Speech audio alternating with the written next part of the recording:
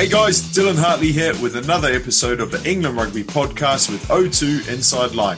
This week, I'm back in camp with the Red Roses, chatting to them straight off the back of their Six Nations win over Italy. It's a scrum half special today as I'm sitting down with Leanne Riley and Claudia McDonald.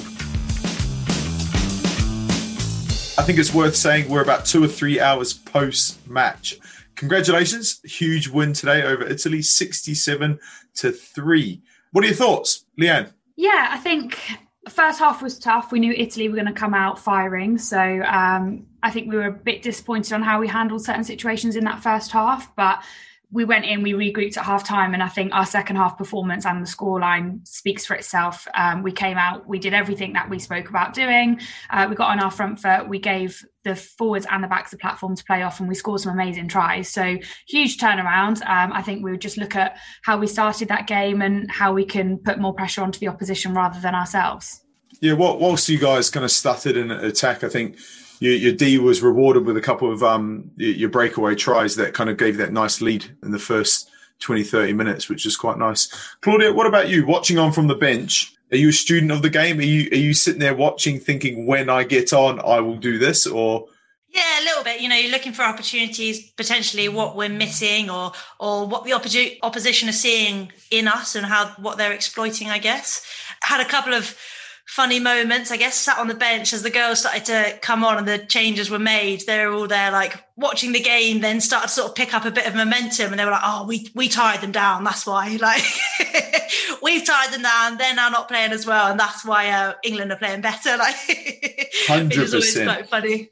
that person was me. I always got pulled off like 40 to 60 minutes, somewhere in between there, and then all of a sudden we score like 2 or 3 tries in the last 10 minutes. It's like all that hard work. I'm interested, half-time, what was mids like? Can you give us any insight into the change room? What was said? Do you want the media version or the real version? Oh, I'm going to go to Claudia because I saw her drinking a Prosecco before, so she might give me the honest version. I guess there's a little bit of frustration. That's pretty clear. Definitely, yeah. And then we seem to be sort of missing some pretty key opportunities, I think. But then I think we sort of collated together some sort of key points then going forward.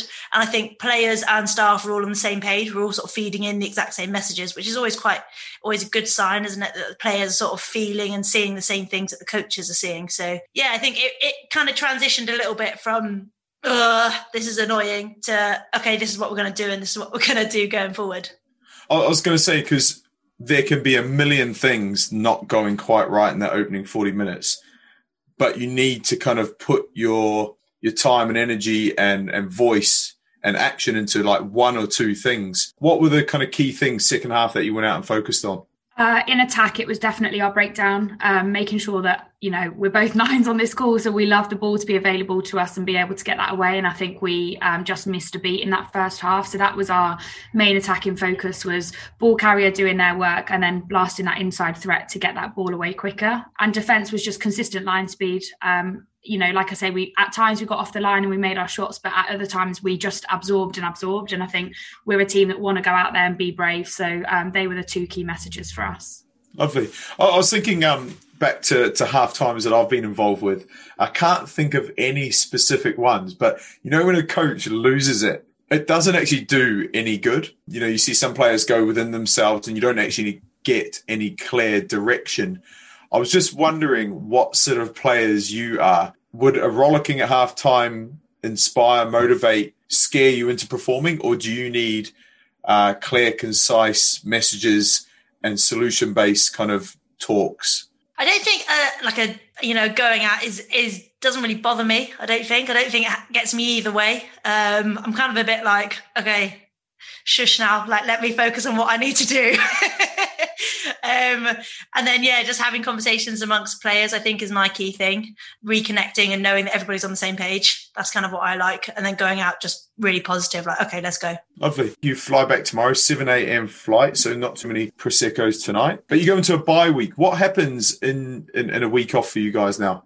It's not actually much of a week off. I think we've got a couple of days, I think, where we've got to quarantine at home because of obviously being in Italy. And then we've got a training day against Wales on Saturday. So yeah, a little training game or session of some sort, and then we're back into camp again on the Monday. So I think we get a couple of days off and then back in on Thursday, and then we continue till the end, really. Hi, this is Mario Toje, and you're listening to the England Rugby Podcast with O2 Inside Line. I was reading about you both, and your pathways to international rugby stood out. They're a little bit different.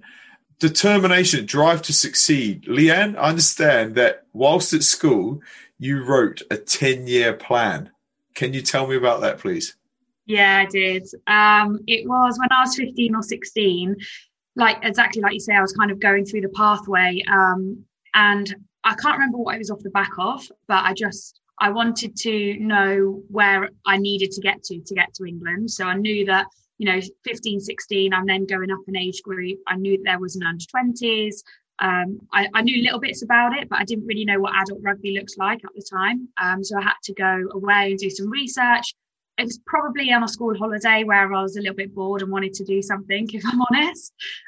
So I researched, obviously it was pre-Premier 15s, as it was called at the time. It was just the Women's Premiership, and just had a look at what clubs were around. And as I'm turning 18, what I need to do in order to get a senior cap and what that looked like. So yeah, I planned out a 10-year rugby plan, and then printed it out, put it on my wardrobe in my bedroom growing up. And then my sister came by a couple of days later and read it and laughed at me and was like, what have you done that for? And nearly took it down. I was like, don't take it down. It took me ages to do. It didn't look nice. It was just a Word document of step 1, step 2, step 3. She laughed at me, and I throw it back in her face now saying, I'm nearly there. Not quite there, but I'm nearly there. Well, you got runners up middle. Do you know what? I think that's really inspirational. Not many people break down their goals and set long-term goals and how to achieve them. And for 15, 16-year-old to do that is really, really mature. What was the penny? What was the spark that made you act on that? What did you read? What did you see? How were you influenced to make a program? It was at the time where rugby started to take up more of my time. So rather than it just be a Wednesday evening and a Sunday, I was getting invited to these camps all across the country, amazing training camps, but it just meant that I was leaving school on a Friday, getting up first thing Saturday morning, and I had no spare time. So mum and dad sat me down and said, we're all supporting you all the way, but I played all the sports in school, and they just said, you're not going to have enough time to continue all the sports. And that's when I had to choose rugby to go serious and go to all these amazing training camps, and for mum and dad to put money towards it so that I'm able to go and do all of that. They just had a conversation with me and said, look, we're not going to be able to afford everything.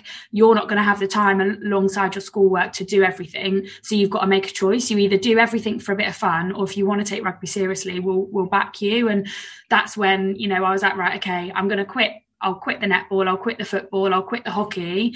But then if I didn't actually know what that looked like, what taking rugby seriously looked like. And that's probably what spiraled me to be like, right, okay, if mum and dad are going to do this for me, I've at least got to know where I'm going to go or what stepping stones I've got to get to make it. And that's kind of the age that I had to make those decisions. Unbelievable. It's a great little story for anyone listening. Claudia, yours is slightly different. I read that you were at uni, you just walked down the training fields one night and you started playing, and then 2 years later you're ringing the England coaches asking for a game. True or false? Not far from the truth. I was at uni. I'd been told sort of up to that point I should give rugby a go. I'd had quite a few sort of PE teachers and family members and everything being like, oh, you should give rugby a go. You really enjoy it. I did try it once. I went to one training session in Dubai, and it was out in the middle of the desert where the Sevens ground is. Got home from it and was like, oh, that was quite fun. And I think my mum at that point was like, right, if you want to do that, then you're going to have to make your own way there. And it was an hour's drive or something because I was already playing every other sport that was going. And she was already there, taking me to this and that and coming to this game and that game, basketball or swimming or whatever. So I think at that point she was like, that's enough. So left it at that point and wandered down to a session at Durham Uni on a Monday night or something, went along to the uni session the next day and then kind of tumbled on from there a little bit. It was pretty quick. You say tumbled on. You don't just tumble on. Talk to me about talking to England coaches, because you obviously didn't ring up and say, pick me. You obviously had conversations about what you need to do to be in with a shot. Am I right? Yeah, so the England coaches, I think it was the beginning of my third year at uni, the England coaches were doing a kind of tour of the Premiership clubs. And I was playing with DMP Sharks at the time, and I was getting a lift with somebody who was going for a chat with the England coaches. It was quite an open thing. It was like, if someday you want to play for England, go make yourself known, have a little chat, find out, what they're looking for, what you can do, sort of thing. And I wasn't planning on going at all, but I was getting a lift with somebody who was, and they were like, "Oh, go on, just go have a chat." So I went in, had a chat, and they kind of knew who I was. They were like, "Oh yeah, you play netball." And I've kind of been this like netball player ever since. But I mean, I didn't even play particularly high netball, just played for the uni. But yeah, that kind of initiated conversations. Then Scott was kind of at our training sessions a little bit, and I just kept asking questions. And it got to the autumns, and obviously I wasn't selected, but I think I was a little bit, I wasn't expecting to be selected, but at the same time I was like, oh, maybe that would have been quite nice. So I kind of wanted to know then what I needed to do. So at that point I rung Scott up and was like, right, what do you want to see from me? Like, what do you need to see? And he was like, right, go away and score some tries. So I went away, scored some tries, came back to him like 3 games later, rung him up and was like, right, I've scored some tries. What more do you want? Like, what do you want to see now? Can I just say, in terms of coaching feedback, that is outrageous from Scott. Go score some tries. Like, it's not even technical. It's not even like we want to see your tackle height or your rucking efficiency a lot better or your ball carrying. We're going to get more leg drive out of you. It's go score tries. Yeah. Yeah, I was playing at the wing on time, and it was like, yeah, just go score some tries. So I did that, went back to him, was like, right, done.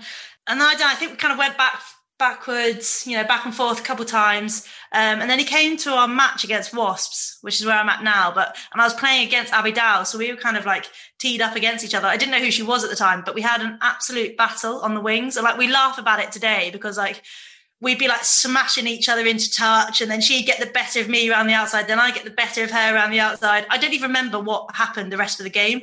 I just remember like being like, oh, this wing is pretty good. I'm enjoying this. And Scott came up to me afterwards and was like, oh, can you pass that ball to me from the floor? And I was like, what? I thought I was a winger. And then from there, he kind of, it suggested that I try out scrum half. So I did. And then, I didn't try it till I came to Wasps. So I moved clubs to Wasps, moved to scrum half at the same time. I've got that in my notes. I've got that coming up. Don't you worry about you not being able to pass the ball. Don't worry, Mike Brown. Still can't pass. That's why Mike Brown plays fullback, because it's not because he can't pass the ball. It's just because he doesn't like to pass the ball. Both of you being quite forward thinking and confident, I suppose, in yourselves, making your plans, chasing your own career, making it happen.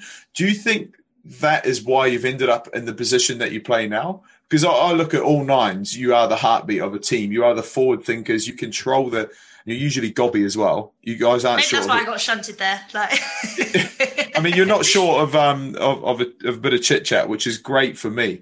But do you think your sort of personality lends to where you play on the field, Leanne? Yeah, definitely. I think similar to Claude, I haven't always been a 9. I've been a 9 for probably longer than what Claudia has been now. But I think I know everyone doesn't have an upsailing journey, and getting to the top isn't always easy, but everyone goes through their own journey, and I've definitely had some real low points. And I think that's when your character comes out of how determined are you to make it. And there's definitely times where I've thought to myself, why do I do this? Like, does it make me happy? Is it something that I want to do? But it's the team around you that then pick you up at those low points. And then actually, when someone picks you up, you stand up and you take a breath, you're like, actually, no, I can do this. And it's just having those people around you to create or like nurture your character to then make sure, like, as a 9, don't get me wrong, like Claude, please correct me if I am wrong. If you'll play your best rugby when you're the most confident. And I think that's something that I've learned over the years is if I'm out there and I'm confident and I've got a smile on my face and I've got the girl left and right of me, then that's when I'm playing my best rugby. And that's where I discovered myself more away from the England side. When it was at Quins, England wasn't going right for me. So I went to Quins and thought, do you know what, there's no pressure on me to perform. England have said that, I was third choice 9 at the time, so there was no pressure on me. And I just went there, played with my friends, and that's when I really started to come out my shell and show what I can do on the pitch. And that's when things went uphill in an England perspective for me. Is that confidence something that kind of comes off the pitch as well? Is that in both of you, is that in your personalities off the field? Because I've played with people that are larger than life on the field, and then you can't find them off the field. You literally can't find them. They speak so softly, but on the field, they're just like this larger-than-life character. Tell me about you guys. Is it what we see in the field? Is that what we get off it? How about Claudia? You tell me what you see with Leanne, and then Leanne, you tell me what you see in Claudia. Yeah, Leanne's pretty confident off the pitch as well. I'd say she's definitely louder on the pitch than she is off the pitch. But I'd say it would be more challenging to be louder off the pitch than she was on. Fair comment. Like quite often you're watching a game and the only voice you can hear is Leanne's, like, especially when there's like a driving maul or something. Like that is your job. Yeah. I actually like coming off the back of those games, like my family turn the volume down when they watch England play because they can always hear me. And I'm like, right, I'm not going to shout as loud this game because I know that that's what everyone does. And then the minute I'm on the pitch, I just forget. So yeah, that's a fair comment. I think it's brilliant. A 9 that's barking all game is exactly what you want. Leanne, tell me, Claudia, confident on the pitch, off it? What do you see? Yeah, I definitely think she's confident. Like, you can hear her laugh a mile off. Like, I can be around the corner or in a different hotel room and I'm like, right, Claudia's next to me. Like, I can hear her laughing or whatever. And I think you create these nice groups of people, don't you, that you just go along and you chill with. And that's where, like, the Waspies, we see the Waspies around quite a lot together. And that's where Claudia's been, because I've heard her over there laughing away, giggling away, giving it all that. So, yeah, she's definitely confident off the pitch, and that translates into her game. Has there ever been a time where confidence or determination has been shaken? You know, for you, Leanne, has there been anything that's happened that's made you, I don't know, resilience, a little bit of a setback, and how did you deal with it? Yeah, there's been a couple. Probably the biggest one for me was losing my Sevens contract, kind of how that came about and the timing of everything with that. So we went on, there was a couple of us that actually went on a 15 summer tour, even though we were contracted with Sevens, and we knew that our contracts were up. But 1 week, obviously we knew when we were going to find out, and my contract was taken away.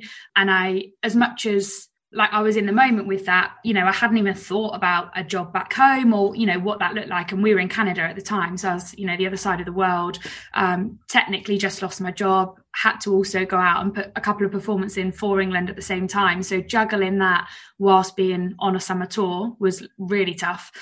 You know, off the training field, I didn't even take a laptop with me. I had to use our team manager's laptop to start rewriting CVs. And I had to think about what I wanted to do because, you know, I was coming home, and as much as we'd had some time at home, you know, to regroup with that, again, probably forward thinking, I was like, well, I may as well start it now. Like, we've got downtime, I'm not doing anything. I may as well start getting on with stuff then. So that was definitely a tour for me, where I walked into breakfast the next morning and I just felt everyone staring at me, and everyone knew what had happened the night before. My eyes were probably pin sized because, you know, I didn't get any sleep or whatever. I'm sure that wasn't the case, but, you know, when you've gone through that and you just think everyone knows and everyone's staring at me. So yeah, I think picking myself up, trying to enjoy the rest of that tour as much as I could, but also then trying to sort my life out when I got home was tough. But, you know, again, it's not always been easy for any of us. And I think they're the moments that your character comes out, your resilience comes out, and you come on, like, you know, I look back at that now and laugh. But obviously it wasn't a laughing matter at the time. Hi, I'm Courtney, England Lock, here to remind you to leave us a rating and a review at the end of the podcast. Cheers. You both learn to play scrum half. Obviously, you've got to learn at some point, but later in life, later in your careers, you learn to play. How did the switch come for you, Claudia? Because you couldn't pass the ball, right? Or you didn't want to pass the ball because you just wanted to score tries. Yeah, had no interest in passing, and then all of a sudden it was the only thing that I was doing, which is why I love like a little bit of counter-attack, or when like the 9 gets to sit in the backfield or something like that. I love those bits. But yeah, no, it was challenging, I think, because I kind of learned how to play scrum half on an international platform. Like I came into England camp having played 2 games at scrum half in my life before, and that was like really challenging because one, I didn't really know the girls at that point. So you're trying to sort of like show why you're there, you know, you've earned it, blah, blah. But at the same time, I was like, I don't think I have necessarily earned this. Like maybe as a winger, you know, which is what they'd kind of seen me playing for the last year. But then all of a sudden I was in this scrum half shirt and I was in England camp playing as a scrum half with all these players that had, you know, expectations up here. And I was kind of like failing somewhere down here, like giving it all the intent, loads of energy, looking for little snipes and little runarounds, but actual game management was just minimal in terms of like my understanding of how to play as a scrum half. And there's a few instances of being shouted at, like, what are you doing? And I was like, I don't know. Like, stop shouting at me. I don't know what I'm doing. So yeah, it was definitely challenging at times. I think I came out of my first autumn internationals, so we got to the Novembers, and I played a couple games by that point in the Premier 15s, and then had a few sort of shots, relatively short at the end of games, but playing for England. And I think I came off the back of that a little bit broken, and it took probably until January, like after the Christmas break, to be back playing at like a level that I was happy with, because you kind of go into like a bit of a hole of like, I have no idea what I'm doing. As the position, like you are the heartbeat, you are the flow, you are the tempo of the team. And it's almost like a really selfless position, isn't it? Like you guys just run a lot and you pass a lot. Like if you don't pass the ball, like we don't see any attacking rugby. And if anything, you might get a couple of opportunities like you did today to snipe and have a little run, quick tap every now and then. But it's a really selfless position. I wouldn't want to play it. Leanne, how did you find your way there? It was off the back of the sevens stuff. So coming back into 15s full time, I didn't really have a position, and I played scrum half in sevens, which I appreciate that you don't always go at the rucks in sevens, but I had a bit of experience there.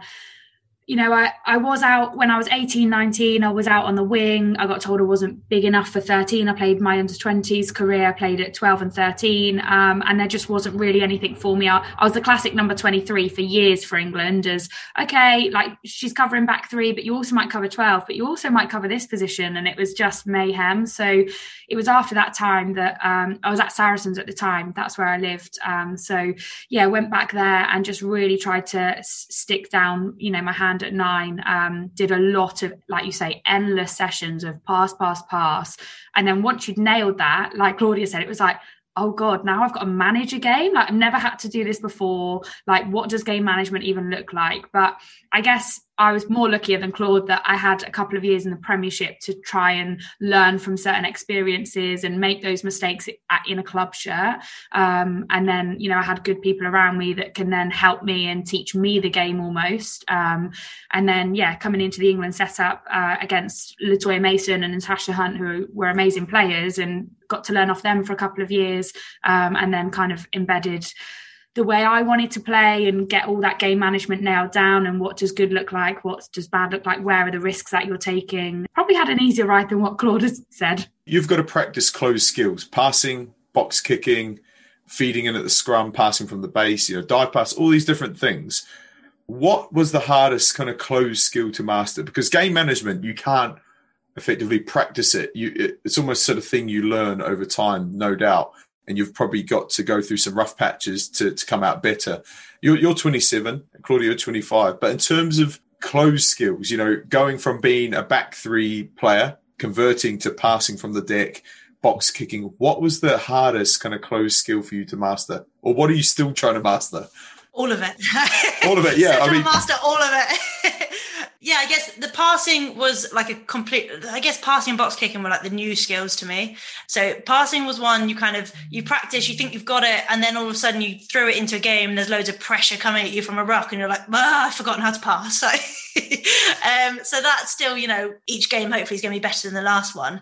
And the same, I guess, in my box kick. I remember having a conversation with Giselle, who's the director of rugby at Wasps, and she was building this whole game plan around this box kick that was going to be beautiful and was going to land on the 5 meter and it was going to go this many meters. And I was like, right, Giselle, that's me that's got to kick that ball. And I was like, and I can't do it. And she was like, well, we've built a game plan around it, so you're going to have to learn. And that was it. And it was kind of like, all right, fine. So I keep at it, keep going. And I won't lie, they weren't brilliant to start with, but they're definitely getting there. So yeah, I'd say they're all individually quite difficult, but you can kind of work on them. You can work on them quite easily, and quite a lot of it. So it's all right. I'm one of those people that does work, or I did work on my closed kicking game at training, warm-ups after training. I'd always do it. And I remember playing Gloucester one year, and our scrum half was tied up in the bottom of ruck, and I was like, calm down, everybody, calm down. I've got this. Blockers in place, get the ball back when you could do like the human centipede thing. I did this box kick, perfect box kick. We're in the tram line, so we're 5 meters in. It goes up and it's headed down the shed side of Gloucester's ground at Kingsholm. And it goes from 5 meters. It drifted. The wind caught it and pulled it in like a good 20, 30 meters. I basically box kicked it to the center of halfway. Leslie Vanacola caught it on the full, ran through our back three and scored under the sticks. I was like, oh my gosh, I'm never kicking the ball in the game ever again. That's my story about box kicking. Leanne, what about you? Close skills. What was hardest for you to master? What was hardest? I guess it's probably easy, but I would say passing, because I think once you think you've got it, it's then like, right, okay, you can do X amount of distance. Okay, you can pass it 10 meters now. Now I want you to get it there quicker, and I want you to get it there faster, and I want you to put more power into it. And then I want it to change to 12 meters and 15 meters. And I don't want you to pick it and lift your arm up. I want you to scoop off the floor. So it was a never ending game. It was like, right, I want you to do this. Okay, got it. Now you got to do it quicker, or now you've got to do it better. And it was just like, am I ever going to get it? Like, okay, what's the next thing that I've got to do? So I think definitely passing was the hardest. I'll put my hands up. I'm still learning how to kick now. I will kick, but it's not my strength in my game. I'd probably say my passing and my sweep pass is my strength of my game now, and it's probably down to all the work that I've done. So yeah, there's definitely skills that I'm still learning to master, that is for sure. So for me, when I look around world rugby as a whole, nines are some of the most exciting players. Do you guys look for inspiration? Is there anyone that you really admire? Like for me, I look at like Danny Kerr. He's got to be he looks fun. Every time he does something, like his attacking kicks, his pass, his quick taps. Is there anyone that you guys look to for inspiration, or that you typically admire? I like TJ Perenara. Yeah, he's like one of my favourites. I know Aaron Smith is like brilliant, and he's got the kind of zip pass, but yeah, there's just like a little bit of excitement, and you're not really sure what TJ is going to do on the pitch, which I really like. He's always smiling, right? He looks like the ultimate competitor. He's just... Yeah, I'm with you on that. That's a good one. What about you, Leanne? Anyone ticks your box? They've both been said. So like in terms of passing, like speed and accuracy, like Aaron Smith, I think is like top of the world. But like you say, Danny Kerr, whenever he's got the ball, you just don't know what he's going to do. Like, I'd love to be able to learn from him around like the way he runs or whatever, because literally he gets the ball and like you say, he could pass it, he could kick it, like no one knows. And I think the way that people play off him as well is so good. Like you've got Joe Marchant, you've got the wingers, they know exactly what he's going to do. And I'm like, how do you know that? Because you're already running onto that like kick before he's even kicked it. So I just think, just his variety of game, I think it is class at the moment. Do you ever just have a chat to him at training? I mean, this year's obviously been a bit difficult, but do you not do some kicking with him and whatnot? I haven't necessarily trained with him, but yeah, we have had some conversations pre-COVID, just around our game and stuff like that. Stop right there. I don't want to hear conversations. I want to hear about the next 10-year plan of you. If you don't do it, Claudia's going to be doing it. And this leads me on to my next question. Competition for places. You both play the same position. Do you guys train together? Do you push each other? Do you, every nine that I've played, well, all nines in every team, they all hang out together in your little passing groups and your kicking groups, and while we're over mauling, standing on each other's toes and doing God knows what. You guys are having a great time. But what's it like between you two? Yeah, fine. I think, like I was speaking about it before, in terms of you're kind of on the same path anyway. You know, we both want England to be the best team in the world, inevitably. You need more than one scrum half to get there. I think it was something that Mo said to me as well when I first came in. She was like, you never know, what's going to happen to you, for example, and you want to make sure that let's say I was a starting nine, for example, in a final, but I get injured and then Leanne's playing or whoever, Flo Robinson's been around camp, like Flo's then playing, you want them to be in the best position possible, because you still want to win that game. It doesn't really matter who's on the pitch. So I think there's always going to be competition, and Leanne might sit there and be like, no, we're really competitive. Like, Claudia is so competitive. Claudia is so competitive. I am, but I'm actually probably more competitive with myself than I am with anyone else. Like, I always want to be better than me. Whatever I've done is never quite good enough. It doesn't quite ever live up to my own expectations of myself. So I think that I've already got enough competition with myself. I don't need to then compete with anyone else as well. But Leanne, is this maybe you could give away some trade secrets, but do you do things in your downtime? Do you think about what Claudia and Flo might be up to? Does that push you to do extra, to do more? Because, you know, like, I understand competition. I've competed with every hooker under the sun because there's someone always alternative to you, you know, whether that be on the bench or in the wings waiting to take the shirt and play. But you don't survive in a team environment unless you're a team player. It is the team first. And obviously making yourself better and pushing the person perceived in front or behind you, you know, pushing them to be better, you know, makes yourself better and the team better. But do you do anything in your downtime that you might not want to tell me because Claudia's on the call, but are you conscious of your competition? It made me stop eating pudding at times, you know? I definitely don't turn down the pudding. I will happily have the pudding. I need the calories after a game, is what I tell myself. Exactly. Yeah, definitely. I think not necessarily in downtime, but maybe around like our club games, or if we have that PPP session, always looking at, you know, what Claudia's done over me, or what, you know, what stood me out over Claudia, whatever. You're always looking at that game. The other day, I think it was after team run, Claudia was like, I was doing some kicks to Jess, and Claudia was like, oh, can I come do some box kicks? Yeah, no worries. And then her kicks were going a bit better than mine. So I was like, Jess, can we just go over here a second?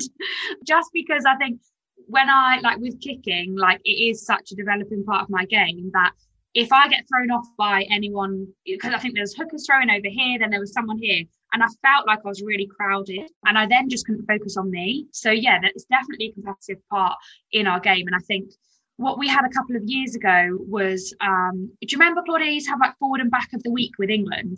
Oh yeah, she remembers. So within our like Premier 15s clubs, we'd like, obviously the coaches would watch our games and we'd have a forward and a back of the week, which Mids would choose. Mo at one point had got like 2 weeks back to back. And I was like, what is she doing to get these back to back weeks of like player of the week? And I had to go and look. And normally, again, I'm probably more about my own game and just trying to focus on, you know, why I stand out. But those couple of times I was like, what is she doing? I need to go and watch these games. So I definitely think like all three of us were so competitive, but as Claude says, like it just pushes each of us on that little bit further. And like you say, you never know what can happen pre-game, post-game, like training.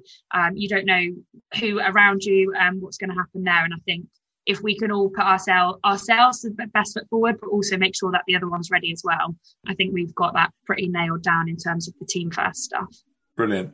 In terms of me, whenever I was in camp, every night I'd send sticky toffee pudding to Jamie George's room just to make sure skin folds, I was always ahead of them.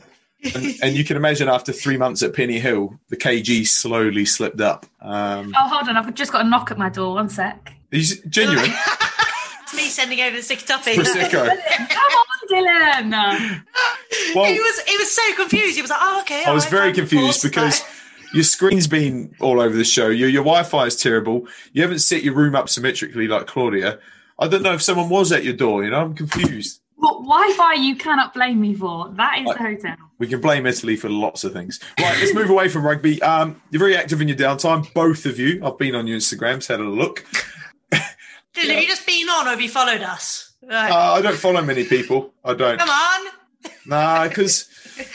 Do you know what? I'm not about that social media life because it just consumes you and it doesn't drive happiness, you know? I'll just do my research, have a look at you guys. But yeah, Leanne, you're a PT or something? Because I had Fleeto on last week and she's obviously running a bit of a business side hustle. Have you two thought about hooking up? We've definitely had conversations in the past about some of the stuff that we're doing. We have done some stuff in London together. We were supposed to do some nutritional things together as well, but I think that was pre-COVID as that was all coming out. So that didn't actually come to anything. But Fleeto's a complete machine, to be honest. So I think I'd be a bit out of my depth there against her, to be fair. Nah, you'd be fine. I mean, I've seen your Instagram. Guns look good, mate. And that's all you need. If you want to be a PT, you just need good guns and a tan. You'll be fine. Get some of Fleeto's. Yeah, Fleeto needs to tell you how to get a tan. Claudia, what about you? What are you doing in your downtime? Any talents? Any hobbies, interests? Nothing. Oh, gosh. I have a little blog that I do. Although it's been a little bit quiet recently because I got injured and then was trying to get back into rugby. So I kind of did the same thing. I've sort of, like, I carried on. It's about sustainability. It's called Let's Talk 1%. It's just about like little small changes that people can make. And it just follows. Right. Can you tell me what is your blog? It's a blog called Let's Talk 1%. Yep. Where can we find it? You can find a link to it on my Instagram, Which is Claude_MacDonald. see, I'm giving you both a marketing There lesson you go. here. Set me right up there.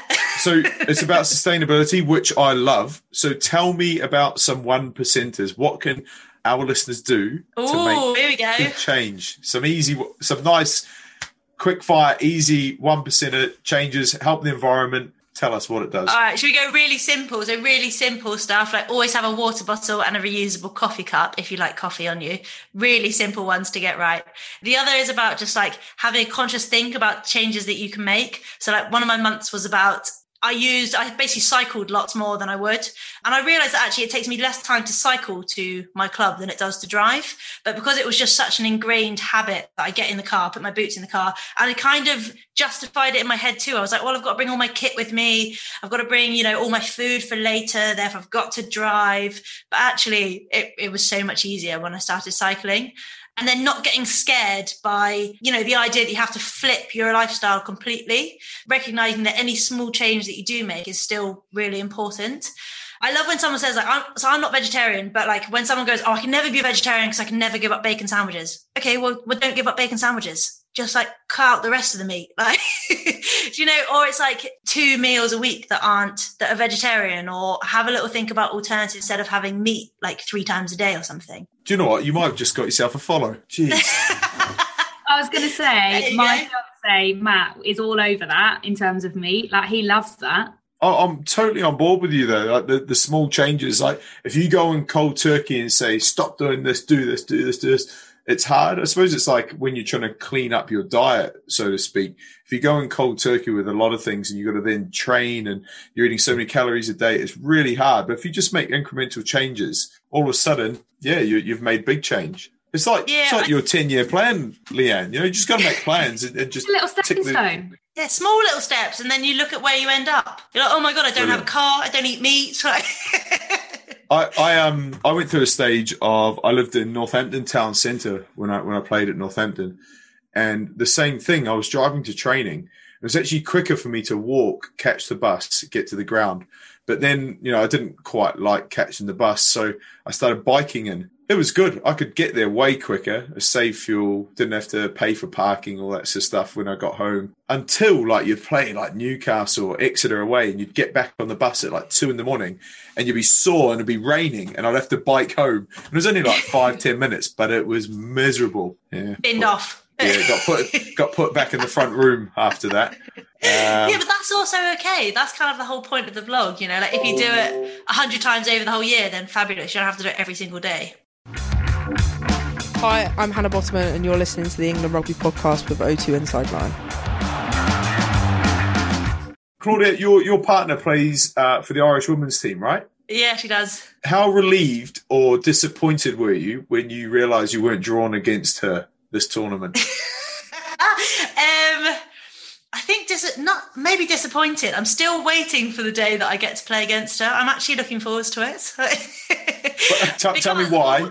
Because we always train against each other. So she'll hate me for saying this, right? But in training, I always step her on her inside. And I don't know why, but I've just always got into the pattern of doing it and be like, got you again. And especially over lockdown, she's a hooker. She's quick and she's agile, but not quite as quick. And we were doing a lot of one-on-ones, and we sort of changed the distance. And the wider it got, it just got easier. But she's actually can kick as well. She comes from Gaelic football, so she just kept chipping the ball over the top of me. And I was like, this isn't right. You shouldn't be able to do this. But yeah, looking forward to playing her one day. I was going to say, I can imagine there'd be full bragging rights, team-making duties and all sorts for a long, until the next game. Effectively, but it's Cleona, isn't it? Yeah, Cleaner. Cleaner. Oh my gosh. Cleaner.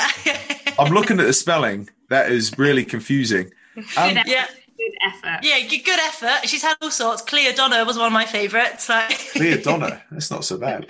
But in terms of Cleaner, in terms of Cleaner, watching you be a full-time professional and she's juggling and playing, do you see her and respect what she's doing? Is it hard for her to see you doing what you do? 100%. Yeah, I think it can be hugely frustrating because she's got a really good employer, so she gets to work from home, and they're quite flexible on her hours. It means she can train in the afternoons and everything. But it is really, really tough because it's not dictated by ability or work ethic or the amount of everything that you're putting in. It's just that they aren't professional. They don't have that in their system yet. And yeah, she's a fantastic player as well. So it's not like I can sit there and be like, oh yeah, well, I'm a better player, that's why I'm professional. Like, it's just that she happened to be born in Ireland and I happen to be born in England. And as a result, that's just not an opportunity that she has access to at the moment, whereas I do. So I think it is tough, and there's certainly a huge amount of respect there. I've done it, I did it for a few months, not particularly long, but I did it for a few months of getting up really early, going to work, coming back from work, training, and you just get exhausted. You kind of end up in this sort of like never-ending sort of story, I guess, where you never really seem to get any downtime, any rest. And I guess you can see players going through that. So yeah, in an ideal world, everyone would be professional. So I guess that's what we're looking forward to. Well, I think in older times, both men's and women's rugby was the downtime. It was the social thing. But when you're full time now, I mean, I'm sure it's very frustrating when she's getting off Zoom calls and spreadsheets, and she comes down and you're just feet up on the couch saying, "Babe, I'm resting. I'm in between sessions." Lying there like this. Leanne, what about you? Some good news in 2020, rounded off in some style with an engagement. I understand your partner is into rugby as well. Is rugby talked about at the dinner table?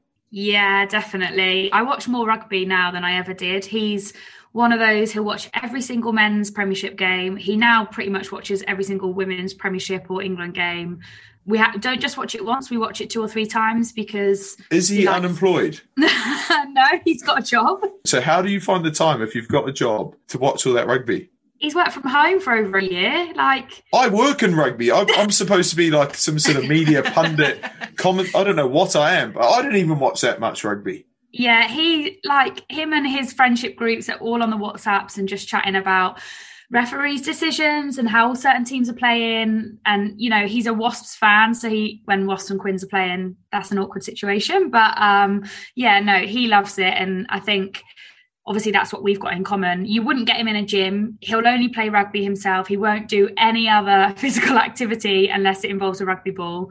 The gym is kind of my space and the rugby is the bit that we've got in common. Have you ever had to tell him to simmer down? Has he ever tried saying, "Babe, can you just, off your left hand, I think your backhand's getting a bit over the top of the ball. You just need to finish the target a bit," Has he ever tried coaching you and you've just had to say, "Just calm down a second, leave it to me"? Okay, I'll tell you a story about one of our sessions in COVID lockdown. We went out and we did a kicking session. He plays rugby, he can kick. So I was like, what okay, position? Come on then. He's a bit all over the place, winger, more fullback, but he also has played flanker because he just loves the contact. Weird, I know. But yeah, we did a kicking session in lockdown and it ended with us going home not talking because I could not deal with the criticism and I just didn't take it very well. So we just picked up the balls and I was like, right, we're done. And then we got in the car and went home. But the session's done, yeah? We're not done, as in the relationship wasn't done. Yeah, we're still together. The session's done. He's probably going to be listening to the podcast as well. So he's going to love the fact that I've just told that story because I had to go groveling afterwards and say, yeah, I shouldn't have reacted that way. Yeah, love you too. Bye. And have you ever trained together since? Yeah, we did. We got back on it, but I had to be reminded of how that ended so that I could take a minute, take a breath, go again. I'm not going to lie. I've had to, in retirement, kind of work on how I speak to my wife. I can't have performance conversations with my wife. That's how I think about it. I can't be as direct and bullish as I would be in a team environment. It gets me in a lot of trouble. I've worked out. So different approach and all that. But I can't say she ever caught balls for me. So that's a good other half. Right, we're going to move on. I've got a little bit of a quiz for you. This series, I'm on a Red Roses crash course. I'm trying to find out as much as possible about you all. So I've devised the game. My team have devised the game to help me learn a bit more about your teammates. So I'm going to put a title forward. You have to tell me who best suits it and why, okay? Brilliant. First up, who is the most likely to be late for a team meeting or training?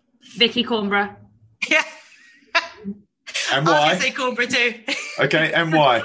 Pre-COVID, I used to be a roomie, and rallying her around, she faffs so much, and trying to rally her around to get to team meetings. And she was nearly late to a meeting the other day. I had to text her and be like, "You're the last one." Man, why? What's she doing? Who knows? She's repacking her bag for the 5th time, or she's just got to go and do this, or she's just got to go and do that. She's on her own time scale. The last one, she wasn't even late. She was still 5 minutes early. But the meeting, we'd all been sat there for 10 minutes at that point, like ready to start.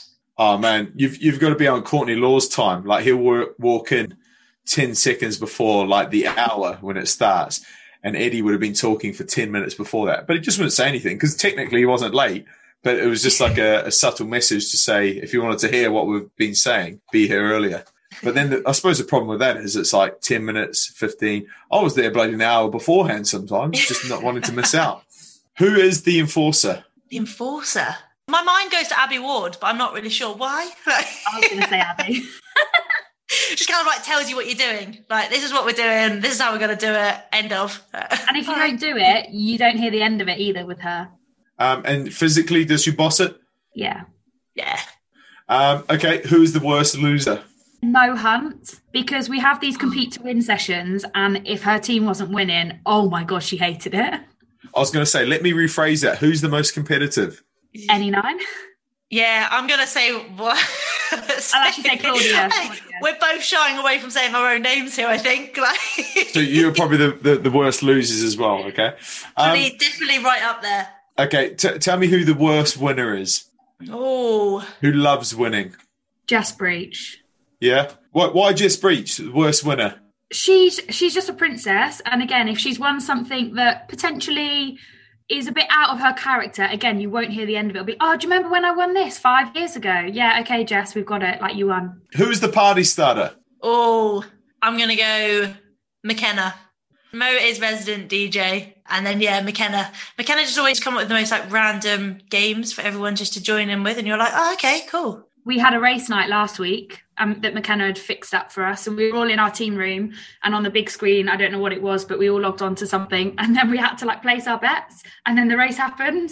It was so good. And McKenna left with a bag full of cash. Okay, who's the funniest? Like, when I say funniest, the person who's funny without knowing they're funny. I think Abby Dow's really funny. Most of what she says either like doesn't make sense or she pulls out the most like random facts and she's constantly trying to do like puns all the time. So I'm going to go Abby Dow. I said Lydia Thompson purely because she's quite a quieter one of the group, but when she's on form, like if you listen to what she says, she can, whether it's slating someone to the ground, whether it's just genuinely being funny, when she's on form, I'm like, did you really just say that? She's such a dark horse. She thinks she's really, really lovely because she's so lovely, like 99.9% of the time. And then she comes out with something that absolutely slams it. Like, oh, God. It's always the quiet ones, right? Yeah. Pub quiz captain, who would be the best? I'm going to go Harriet Milliville. She just seems to know a lot about a lot. People that sometimes sound like they know a lot about a lot may not know it. It's usually a front. So what about Poppy Cleo? I interviewed her and she's like acclaimed sports nut. Like her trivia is through the roof. I have the sports round. Yeah. Okay. Sports round 100%. Leanne, you're nodding in agreement? Yeah, Harriet's a good one. General knowledge, I reckon she'll be real good for. Okay. Last one. Who is most likely to be the media personality when they retire? Oh. It annoys me to say, but Shauna Brown loves the media. Why does it annoy you? Obviously, I'm at Quins with her, and I'm pretty sure every week she's doing something. And then we were at training a couple of weeks back before Six Nations, and World Rugby were there, and they were just filming her. Obviously, they were filming other people around her, but she's like, "Oh, guys, like, World Rugby coming to film." I'm like, you again? What are you doing now? Non-stop with that girl. I think she's made up like this really elaborate backstory of being like a deep sea engineering diver. Yeah. She was a part-time astronaut. She created penicillin. She did all these things before she played rugby, and she's getting all this media hype. But do you know what? I've actually interviewed her a few times. She's good fun. She's really good. to talk to. Yeah. So. She is good. I think she's more comfortable in front of a camera than any other time. She just loves it. Like we had photographers at training on Wednesday, and she was like, "Right, Claude, can you kick some up for me? Like kick some up, and can you land it right on this 5 meter on this little cross here, please, right in front of the camera?" And and apparently they weren't going to exactly to where she wanted it, so I ended up just throwing it. And then there's a picture of her like catching the ball, grinning at the camera. Bearing in mind she's a tight head prop, right? Yeah. Right, I think we're about done. Girls, I'm going to let you get on with your evening celebrating your fantastic win today.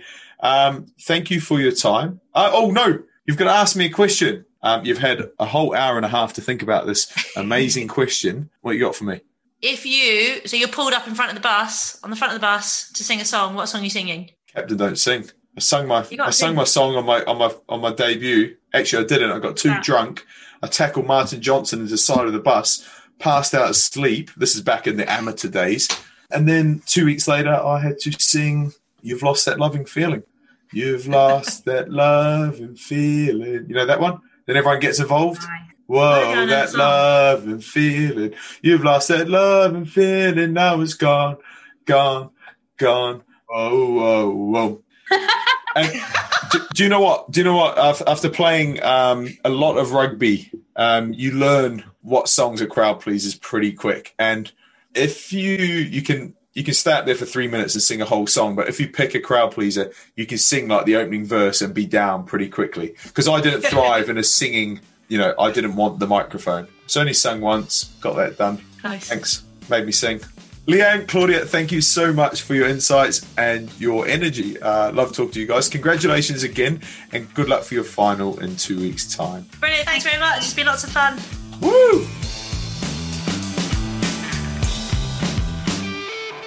I'll be back with the women next week as they prepare for the big one, the Six Nations final on the 24th of April. Don't forget to show the girls and the podcast some love between now and then by leaving us a rating and a review. And if you haven't heard them already, it's also worth scrolling back through our archive and getting to know some of the other men and women wearing the rose. We've got the likes of George Ford and Johnny May talking about the first time they met, Johnny was naked stretching with the door open, and many, many more exclusive revelations like that.